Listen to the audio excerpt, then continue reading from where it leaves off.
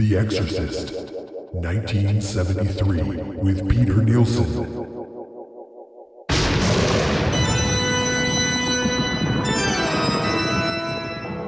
This time around, it's The Exorcist, and Peter Nielsen will go into what makes this movie so creepy. He'll also talk about which scenes he was the most uncomfortable with. And here's a hint, they're not what you think. Let's get started.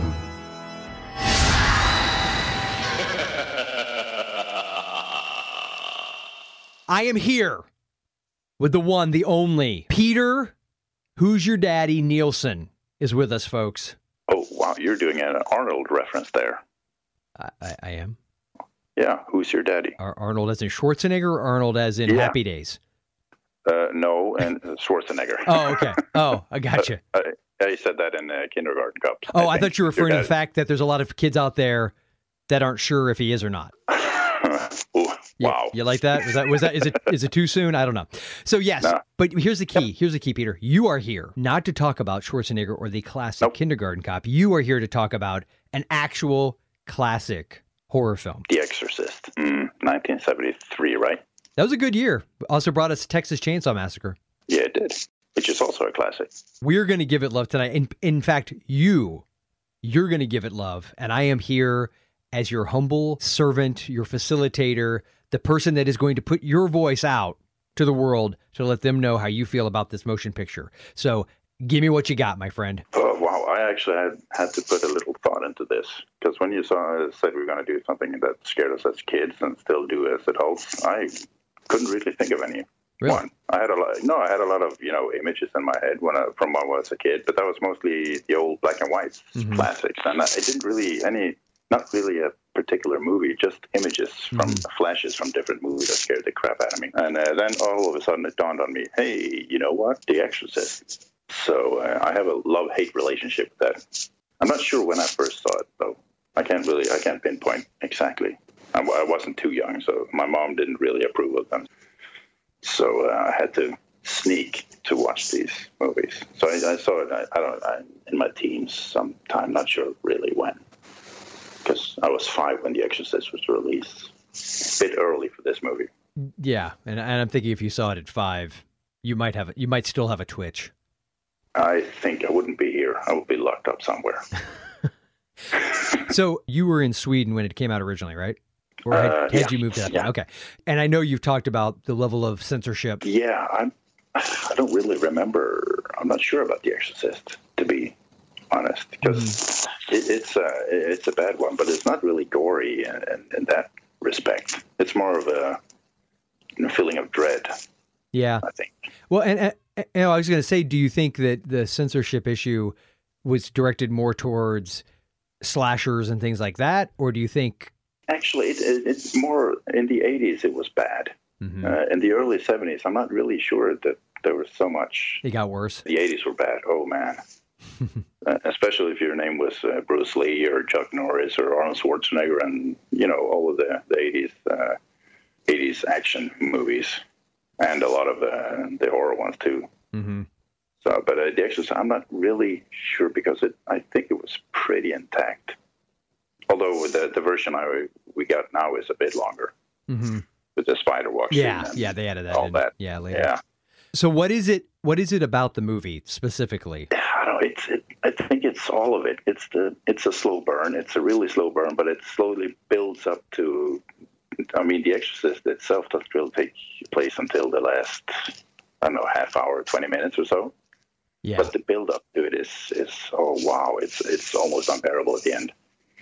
So I don't know. I can't really pinpoint exactly what it is. It's the whole damn movie. Yeah, because I remember my very first taste of it, so to speak, was I was a kid and my mom was watching it, or she had it on. It was on the TV, and I remember coming out and her telling me to hurry up and go. And I was doing that kid thing where they act like they have a question, but they're really just eyeballing the TV the whole time and dragging out the question because they really want to see what you're watching.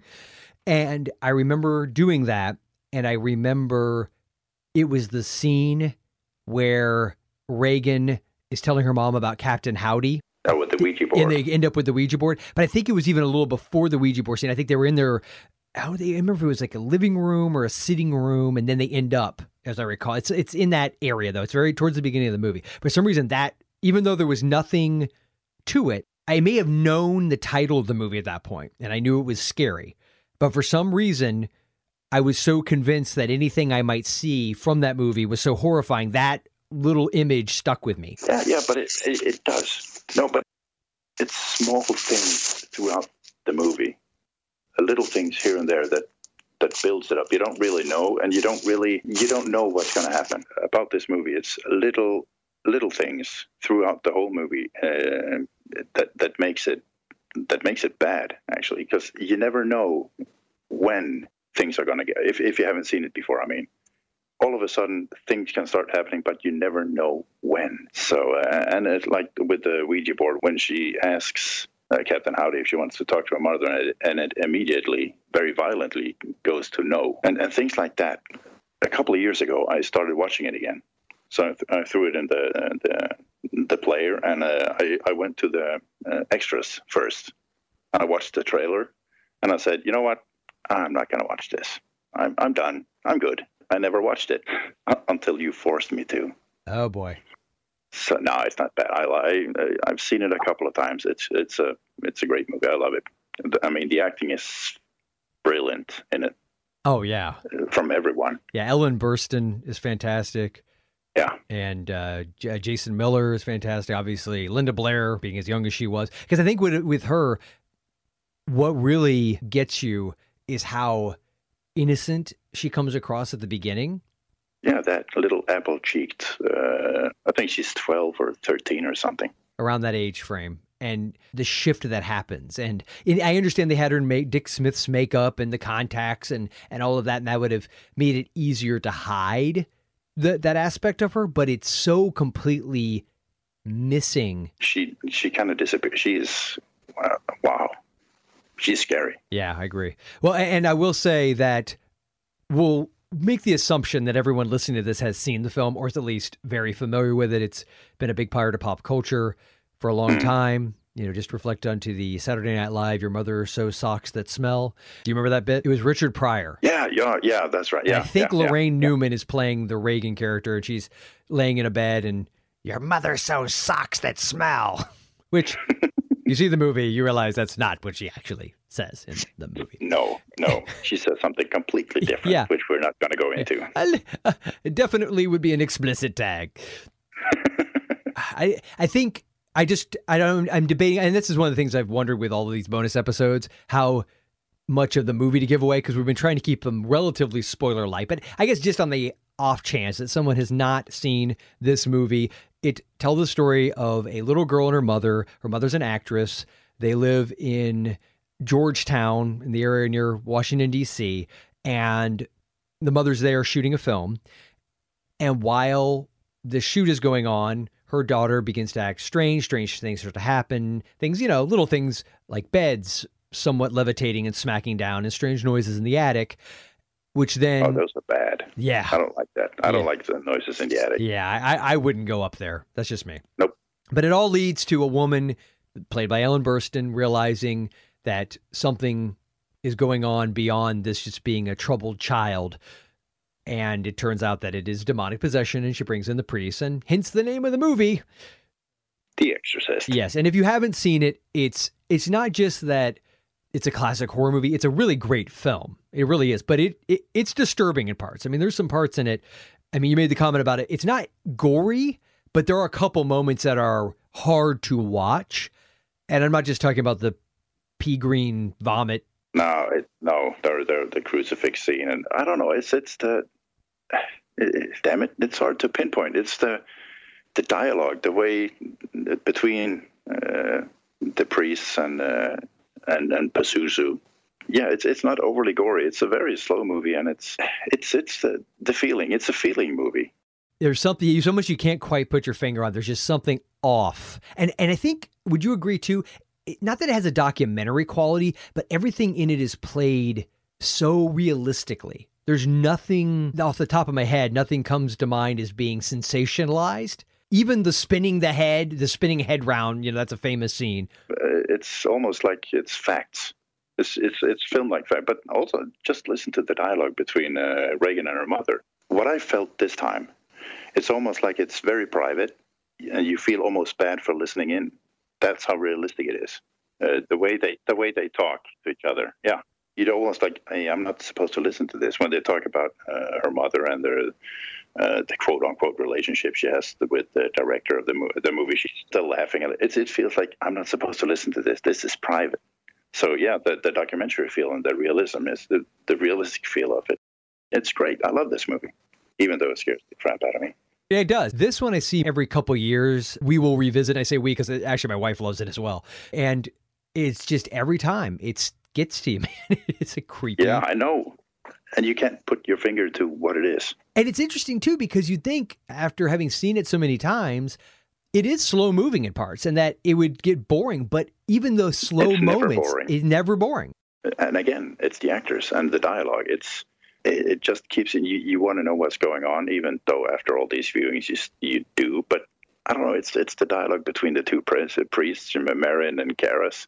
Just the way they're sitting when they're taking a break from the exorcism, they sit out on the stairwell talking. Why this girl? Why her? It's the dialogue. It's never boring. I don't think so, anyway. I agree. No, I agree. And then, of course, we would be remiss. There it is. Thank you, my friend. The song. The music. What, Tubular Bells? Yes, Tubular Bells. I didn't realize it was a separate piece of music that had been already in existence. And I guess the story goes Friedkin heard it and then used it for the movie. I was always, growing up, I always just assumed it was the Exorcist theme song. I didn't. Yeah. And then I heard somebody refer to Tubular Bells. I didn't know. I was, what's that? What's Tubular Bells? Yeah.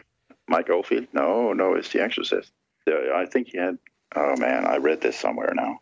With the music, he scrapped the original music because he didn't like it. It was too peppy or something, and they opted for this. But the Tubular Bells, I think he just chose as a separate piece. I think I'm not sure about this, of course. Thinking back on it, and I don't know why I'm having a hard time remembering, but is there a lot of other music in the movie? No. And also, when it first comes in, it's not even done in a typical horror movie way. There's usually a cue that the killer is hiding behind a bush. Not in this. I think the first time you hear this it's a fairly long time into the movie. And I think it's... Is it when Ellen Burstyn's just walking down the street? Yeah. In the broad daylight? Yeah, that's when you first hear it. Yeah, I'm not sure how long. I didn't look at the timestamp. But it was fairly long into the movie, and it's in broad daylight. And that's where the music first, the Tubular Bells theme. Now, as a kid, I always found the opening of this movie, if I had to pick a part that I thought was just, as a kid, boring and I didn't understand, and I think that's probably why, what it was a lack of understanding on my part, I interpreted as boredom, is the opening of the film. Yeah. No, I agree, because you don't really understand what's happening. No, and Father Karras. Marin. Oh, Marin. That's Father Marin. Karras is the other one. Yeah, sorry, brain fart. Yeah. Father Marin, he is in the Iraqi desert, right, at the beginning. Yeah. And they're doing a dig, some archaeological dig. Yeah, and he finds two items. Which are? The little statuette thingy and a medallion. He finds it weird that they're lying there together in that little... he digs it out of some little hole. And I think... Yeah. To be fair, I've never read the novel. No, neither have I. And I remember I started it, and it actually, as I recall, starts very much like the movie. And again, I remember it being, I just felt like a bit of a slog getting through it. So I need to revisit that. But that being said, maybe they explain it better in the novel, but I'm assuming the statue is supposed to represent this Pazuzu demon, right? Yeah, I think, yeah. As far as I know, yeah. Is the idea that by finding these objects he found, he unleashed it? Now, I know that we find out later on in was it part 4, technically, that his connection to this demon goes back to an exorcism he performed back in the 40s. Yeah, I think what I read into it, even when he finds these two items, it's already happening, I think, because he goes out into the desert. He sees the statue, but there's two dogs fighting, which I suppose is they're supposed to an omen. Yeah, and this darkness and light fighting each other. I think it's supposed to hearken to that. But so I think it's actually already starting to happen before they find. I'm not sure. It's maybe it's in the novel. I haven't read it, so. I always, even to this day, even as many times I've seen it, I've always found that a confusing point. That are they trying to say that moment in the desert is somehow connected to Reagan, and why? And maybe I need to just really pay attention better. But for some reason, I've never been able to say a very simple, well, it's because this, and who knows, maybe it's not. Maybe it's just a random thing that it picked her. Yeah, I think so. Because there is no, I mean, I watched it a week ago or so, and I didn't find any connection, no obvious connection. I need to read the novel. Reading is fundamental, and we need to read the novel. Of course. Yeah, I have Legion, which is a good read too. Was it supposed to be part 2 originally? Or was that the third book? Did they really write a second? I'm not sure, because this is supposed to be a continuation of the first one. Blatty wrote both of those, right? And they ended up doing, I think Legion was what when he directed part 3, that's what that was supposed to be in a way. Yeah. But with 2, I don't know if there wasn't a technical Exorcist 2 book. I know there was barely an Exorcist 2 movie. I've never been able to finish that thing. That thing is horrible. No, the Heretic, no. Just ignore it. Horrible. Pretend it didn't happen. Nope. Yep. That thing makes Alien Cubed look like the most excellent film you've ever seen in your life. It's just... I kind of like Alien Cubed. I at least find Alien Cubed entertaining. Yeah. Because the Heretic, the second Exorcist is, just, it's gone. Well, my friend, I thank you so very much. You brought an excellent movie to the table. I really appreciate you sharing your fond and heartwarming memories of The Exorcist with us. And a scared little boy sitting in the couch in the dark. What is also interesting are those, which I suppose helps in the dread feeling or whatever. It's those quick shots of the demon face throughout the whole damn movie. Yeah, it's creepy. That was actually a couple I had forgotten about when I watched this. So they kind of, ooh, wow. And I kind of noticed I was sitting in the dark watching it. So I turned on a light, little wuss. Well, Peter, thank you very much. You're welcome. It's very possible Peter will be revisiting soon in this parade of bonus episodes from the 2014 Spooky Flix Fest. I'm looking forward to it. Thank you for joining us for this special bonus episode of the 2014 Spooky Flix Fest. And a special thanks to Peter Nielsen. He always brings his A-game. And you can find more of his retro review love at ForgottenFlix.com. Looking for more spooky fun?